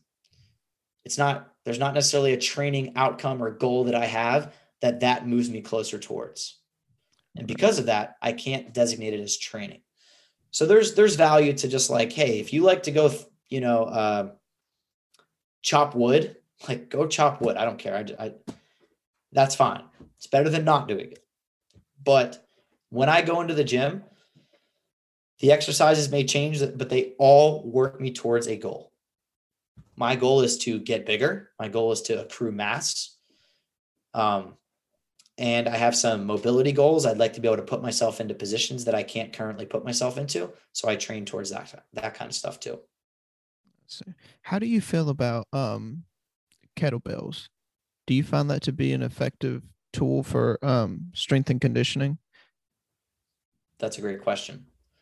I like how you use the word tools or tool, because that's exactly what it is. That is like asking a contractor, how do you feel about a sledgehammer? Okay. Right. So if you were the contractor, what would you say? Yeah, obviously I would love a sledgehammer because it helps me do my job. Right. But it depends on the job you're doing. So a sledgehammer is great if you have to knock out a wall. A sledgehammer is not great when you have to pound or when you have to put screws into drywall. Right. So do I like kettlebells? I do. Depends on the application, depends on the context. When people ask, do I like squats? For who? For what? Why? How? All of those things need to be taken into account for me to give you an intelligent answer. Squats are great, except if they're not great for you, except if they're not what you need. Does that make sense? Yeah. Go ahead. The new wave that I'm seeing in jiu-jitsu is a lot of athletes like to use kettlebells for strength and conditioning. Right. What do you think about that? I think that a lot of people don't ask themselves the same question or think about the answer that I just gave you. Kettlebells can be great, but why are you doing them? There's nothing magical about kettlebells that makes them more transferable to jiu-jitsu. Absolutely nothing. And I'd be willing to defend that. Is it something that people pop, if, Tom DeBlas says, hey, kettlebells are great for jiu-jitsu. Are people going to go out and do them because they think that they magically help them with jiu-jitsu? Of course. Is that the case? It's not. Tom DeBlas doesn't know what he's talking about. Right. So it's one of those things where it's perpetuated in the community. And this happens with everything, right? This happens in basketball where people buy Vertec machines or, buy all this stuff because it's supposed to be basketball specific. Again, think back to our contractor example. A hammer is only as good as the situations in which you need a hammer. That's it. If you don't need a hammer, it is completely useless. How you determine whether you need a hammer or not is based on a needs analysis. It's based on an assessment. Okay. If you need to accrue a ton of mass, let's just say you are me, like I was at 120 pounds, but let's say you're only 100 pounds, you're 25 years old, and you want to do jiu-jitsu. It's going to be hard to be 100 pounds as a guy and do jiu-jitsu. It's going to be very, very hard. I would say you probably need to put on a certain level of muscle mass to not only protect yourself, because the more mass that you have behind you means the more mass that you can take from other people. But it's also going to make your techniques more effective because you can apply more force in the context of the technique. Kettlebells would not be my first choice. Okay. Wouldn't be my last choice, but it wouldn't be my first choice. There's a lot of inertia. There's a lot of momentum. There's a lot of conservation of momentum used in kettlebells, which things that make an exercise easier, if there's a skill to exercise, it is not helping you adapt. And let me pick that apart a little bit. The point of a bench press is not to get better at bench press. The point of a bench press, as I would use it, is to develop certain musculature that works when you're pressing something. So if you're using a bench press just to get better at the bench press, you're missing the forest for the trees, or trees for the forest, however that saying goes. You get the idea, right? Yeah. So all exercises, all tools are subject to the intent that you put on them. That should govern how you use everything in the weight room. Kettlebells can be great, but again, it depends on the context. Barbells can be great, but again, it depends on the context. So would a good example be if I'm trying to learn how to, let's say, I want to get good at bridging. So would I do more pull-ups? No. If your bridge in jiu-jitsu feels weak, you need to do two things. Is that what you're talking about? Mm-hmm. Mm-hmm. If your bridge in jiu-jitsu feels weak, or maybe it doesn't work for you, you need to ask yourself two things. One, am I bridging at the right time? Right? Like, go through a technical list of things that could be responsible for your bridging sucking. Mm-hmm. Okay? Because if you bridge at the wrong time, of course it's going to feel weak. It's not going to work. Right. If somebody is in high mount on you, bridging is quite ineffective. Mm-hmm. Make sense? Yes. So am I technically good enough at that skill? If the answer is no, start there. You could also say, I don't feel strong enough to actually do this. Maybe you've ruled out any technical execution errors, and I just don't feel strong enough to actually do this movement. Mm-hmm. You could go into the weight room and do a specific exercise to work on the actual bridging motion. I don't think that you're missing the boat on that. I think that could actually be a very viable thing for you to do. So maybe you use a barbell and do a hip thrust. Mm-hmm. But most people, if they're honest with themselves, unless they fall and they're like way too big or way too small, most people is going to be technical execution. I would say. But there's definite benefits to getting holistically stronger in the gym. What I tell people is, because we know that skill acquisition, we know that grappling is the best way to get better at grappling. Your weight room work should never take away from your actual skill work, from your grappling. It should never get in the way of it. Meaning, on a given training day, I prioritize. Let's say I know that I'm going to do jiu-jitsu, and I know that I'm going to lift in the same day. I will, if I can, try to do jiu-jitsu first. Doesn't always work this way. Life's not ideal. Mm-hmm. Because that prioritizes my energy expenditure to work as hard as I can in jiu-jitsu versus lifting. I want to prioritize my skills training over my strength and conditioning. And two, if I have to lift before my if I have to lift before my jiu-jitsu, I will do things. I will still continue with my training plan, but I am not putting myself so far into the hole that I can't have a productive training session on the mat. That is important. Again, keep the priority. For most people, if you want to get better at jiu-jitsu, if that is your goal, then your 3 days, 4 days, 5 days a week of training jiu-jitsu is the number one priority. I would also advise that if you're in the weight room and you're new, we'll say, or maybe you haven't gone in a while, or you haven't lifted in a while, you shouldn't work yourself to the point where you're so sore you can't train the next day. This is how things snowball out of control. Somebody doesn't squat for, let's say with the pandemic, you don't squat for 6 months. You go back to the gym, you're full of piss and vinegar.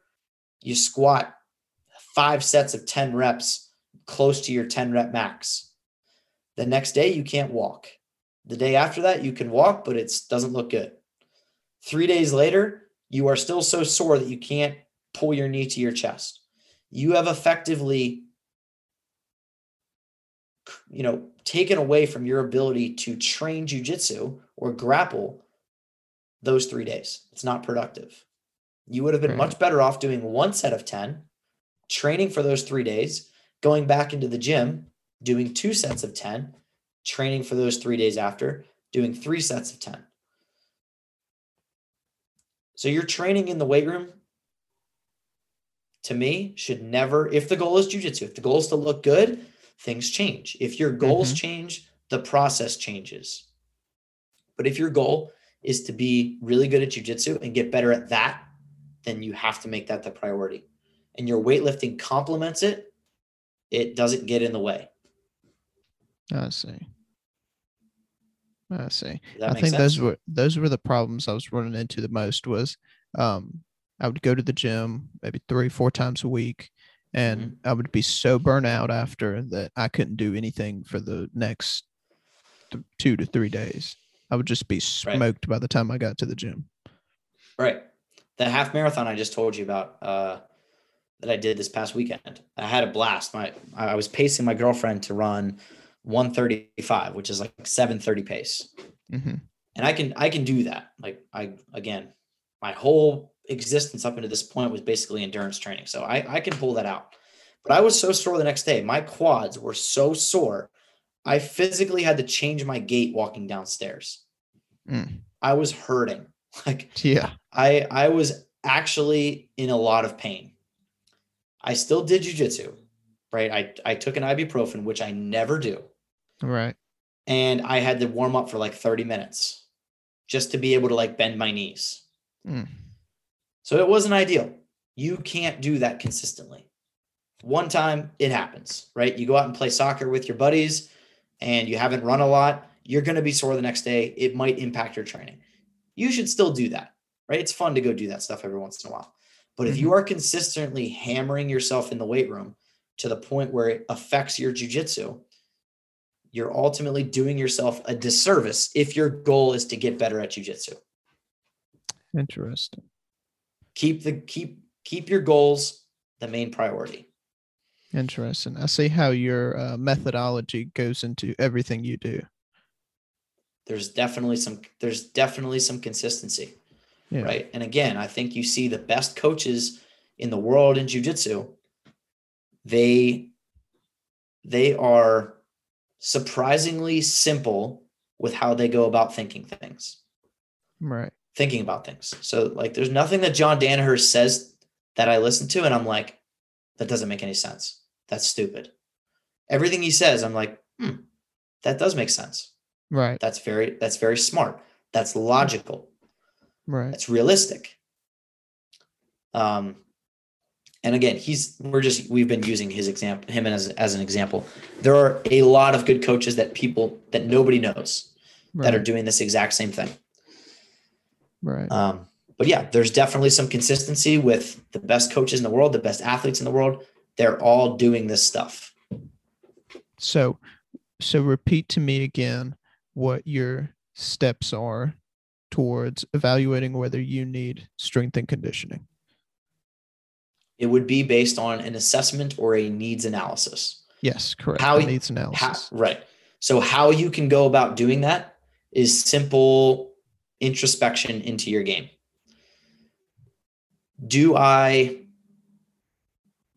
What does my game look like?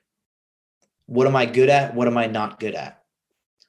What can I realistically improve? These are all questions that go into an assessment and needs analysis.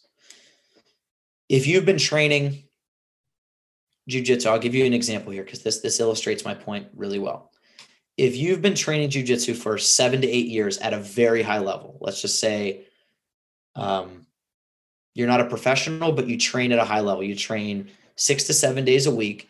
You train, you have a competition team. You're traveling to competitions. You would be what I consider a high level athlete. Like you're training at a high level, I should say. And you've never done any strength and conditioning. I would say you would stand to improve. You would stand to see good benefit from implementing a mild strength and conditioning program simply because you've never done it before. Anything that is novel is potent. So like think about if you never drank alcohol before in your life and you drink a couple beers, right? I still remember the first time. You buzz really quick, right? Right. Anything novel is potent. Anything potent in terms of strength and conditioning elicits adaptation. So that would be a person where, based on their needs analysis, based on the little bit of information that we've gone over, would probably benefit from having a strength and conditioning program. I'll use my buddy Taylor, for example. Taylor has grown up. He's wrestled since he was 4. Wrestling is very strength and conditioning heavy, meaning that in high school and college, there is a great deal of importance placed upon it. Wrestling and conditioning are almost inseparable. If you're on a wrestling team, there is almost no way that you're not going to run hills until you puke, be on a bike until you puke, or do something until you puke. Okay? Right. Excuse me. In college, he spent a great deal of time in the weight room. I might be missing numbers here. He's about 175 pounds. I think he was 185 in college. He could bench press 225 like 20 plus times. Wow. That's pretty impressive. Yeah. When I look at him, when I first initially did my assessment, my needs analysis with him, our strength and conditioning is very, very minimal.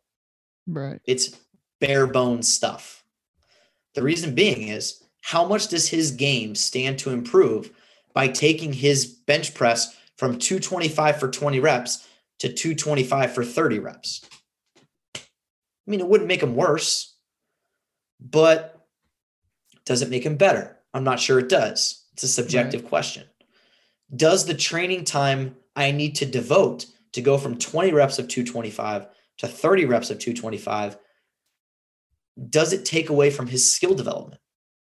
If it does, we can't have that. And you can look at that from a time perspective or from an energy perspective. So does the training to get better in the weight room, to get stronger and more conditioned, does it take away his energy that he can't then not put towards his skill training? Does it take away time to where he has to sacrifice a session with his head coach? We can't have those things. So our sessions are quite bare bones. There's some plyometric work in there. There is some strength work in there. People would look at that. People would look at his program and be like, dude, that's it. Right. But it's what he needs. So you might look at that and be like, dude, that's not effective. Well, because it's not effective for you because it's not what you need. Right. Not what I need. It's what he needs. So interesting. There's a lot. It's not as simple as here's what you need to do. There's a lot of questions that need to go into it. Your assessment should be ongoing. Whether that's every 6 months, every 3 months, you reevaluate yourself. Is what I'm doing moving me closer towards my goal? If not, reevaluate and change things. If it is, keep going. So your assessment is ongoing. Awesome, man. Dude, that was a wealth of knowledge you just gave me. So much knowledge you just dropped right there. I'll probably have to go back and listen to this like 3 or 4 times just because that was so much. I'm sure some of it sounds a bit like word vomit.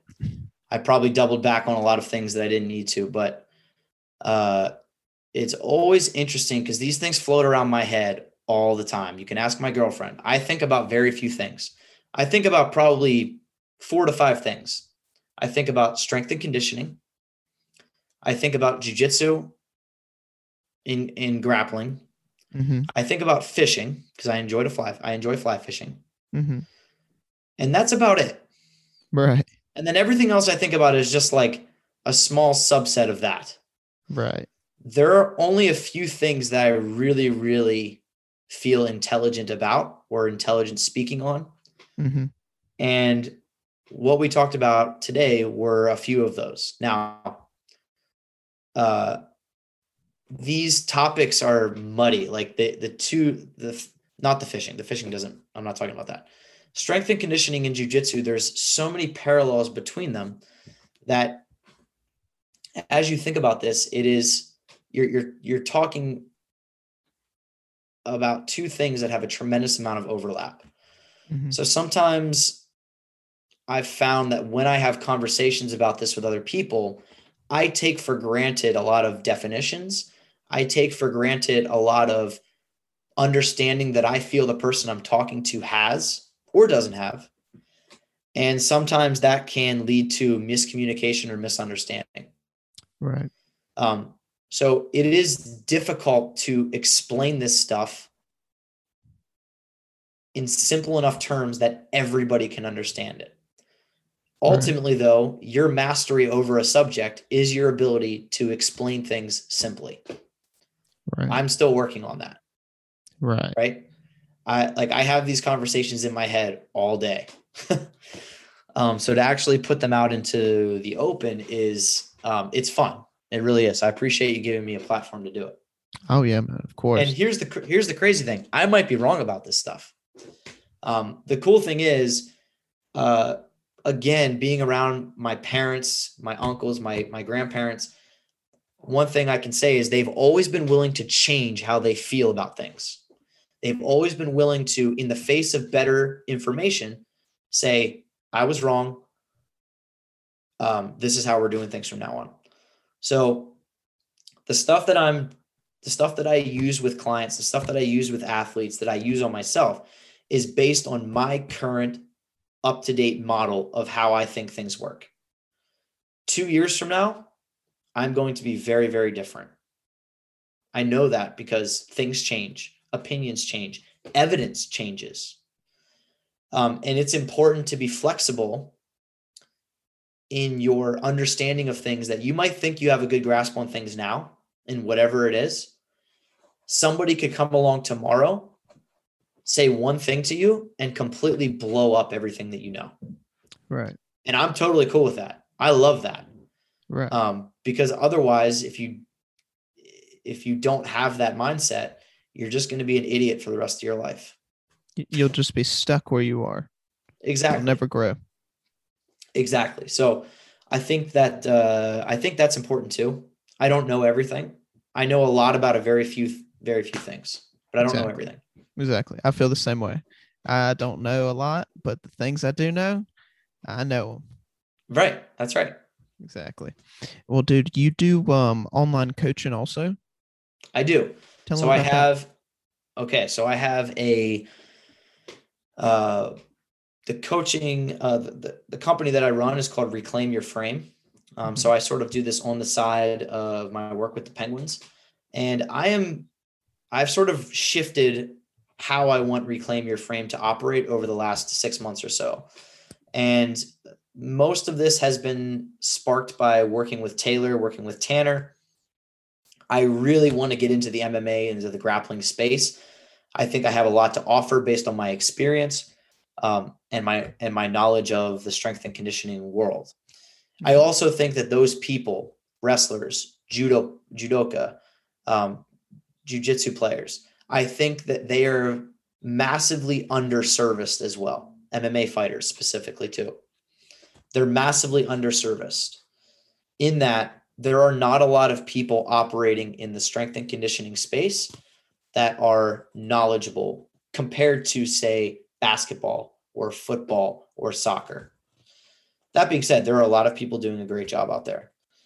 But that's sort of where I'm taking Reclaim Your Frame. So I have a program actually in development, and it has been in development for a long time because it is a massive project. It's going to be called Total Control.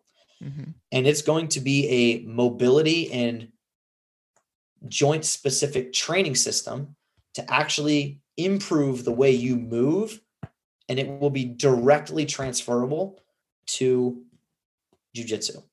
Now, I know over the past hour and a half, I spent time telling you that there's nothing in the weight room that you can do that will transfer to jiu-jitsu. Right. Or very little, okay? There are things, however, though, some of it we alluded to with the squeeze training, the tissue-specific training. Mm-hmm.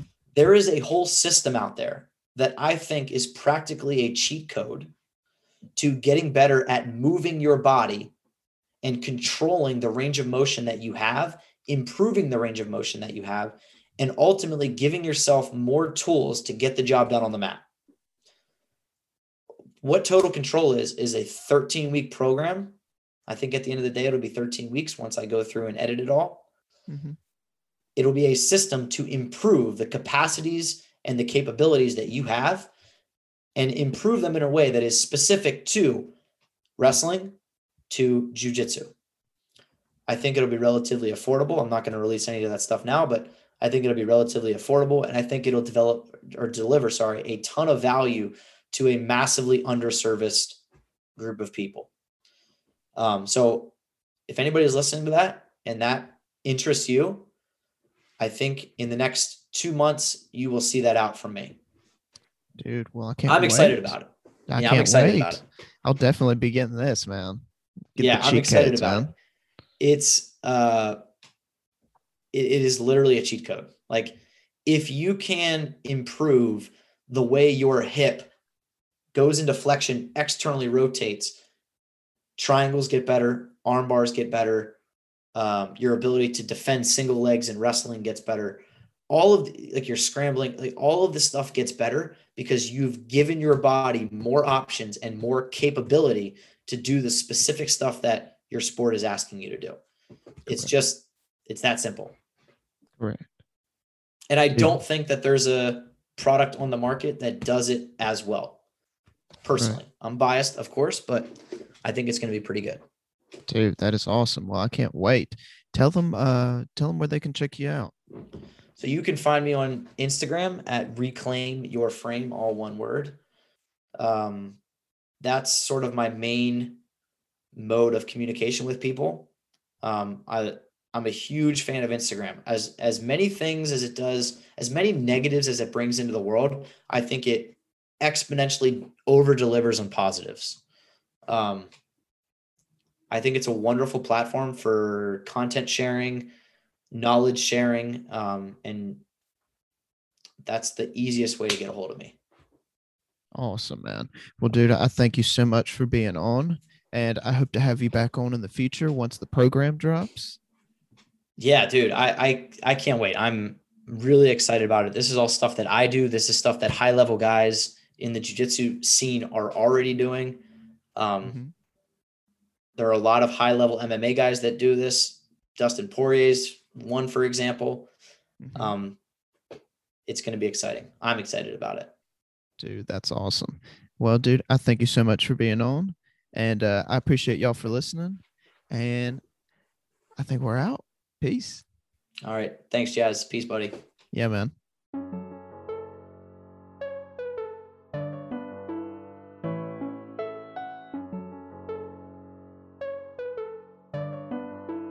I have bad news for you.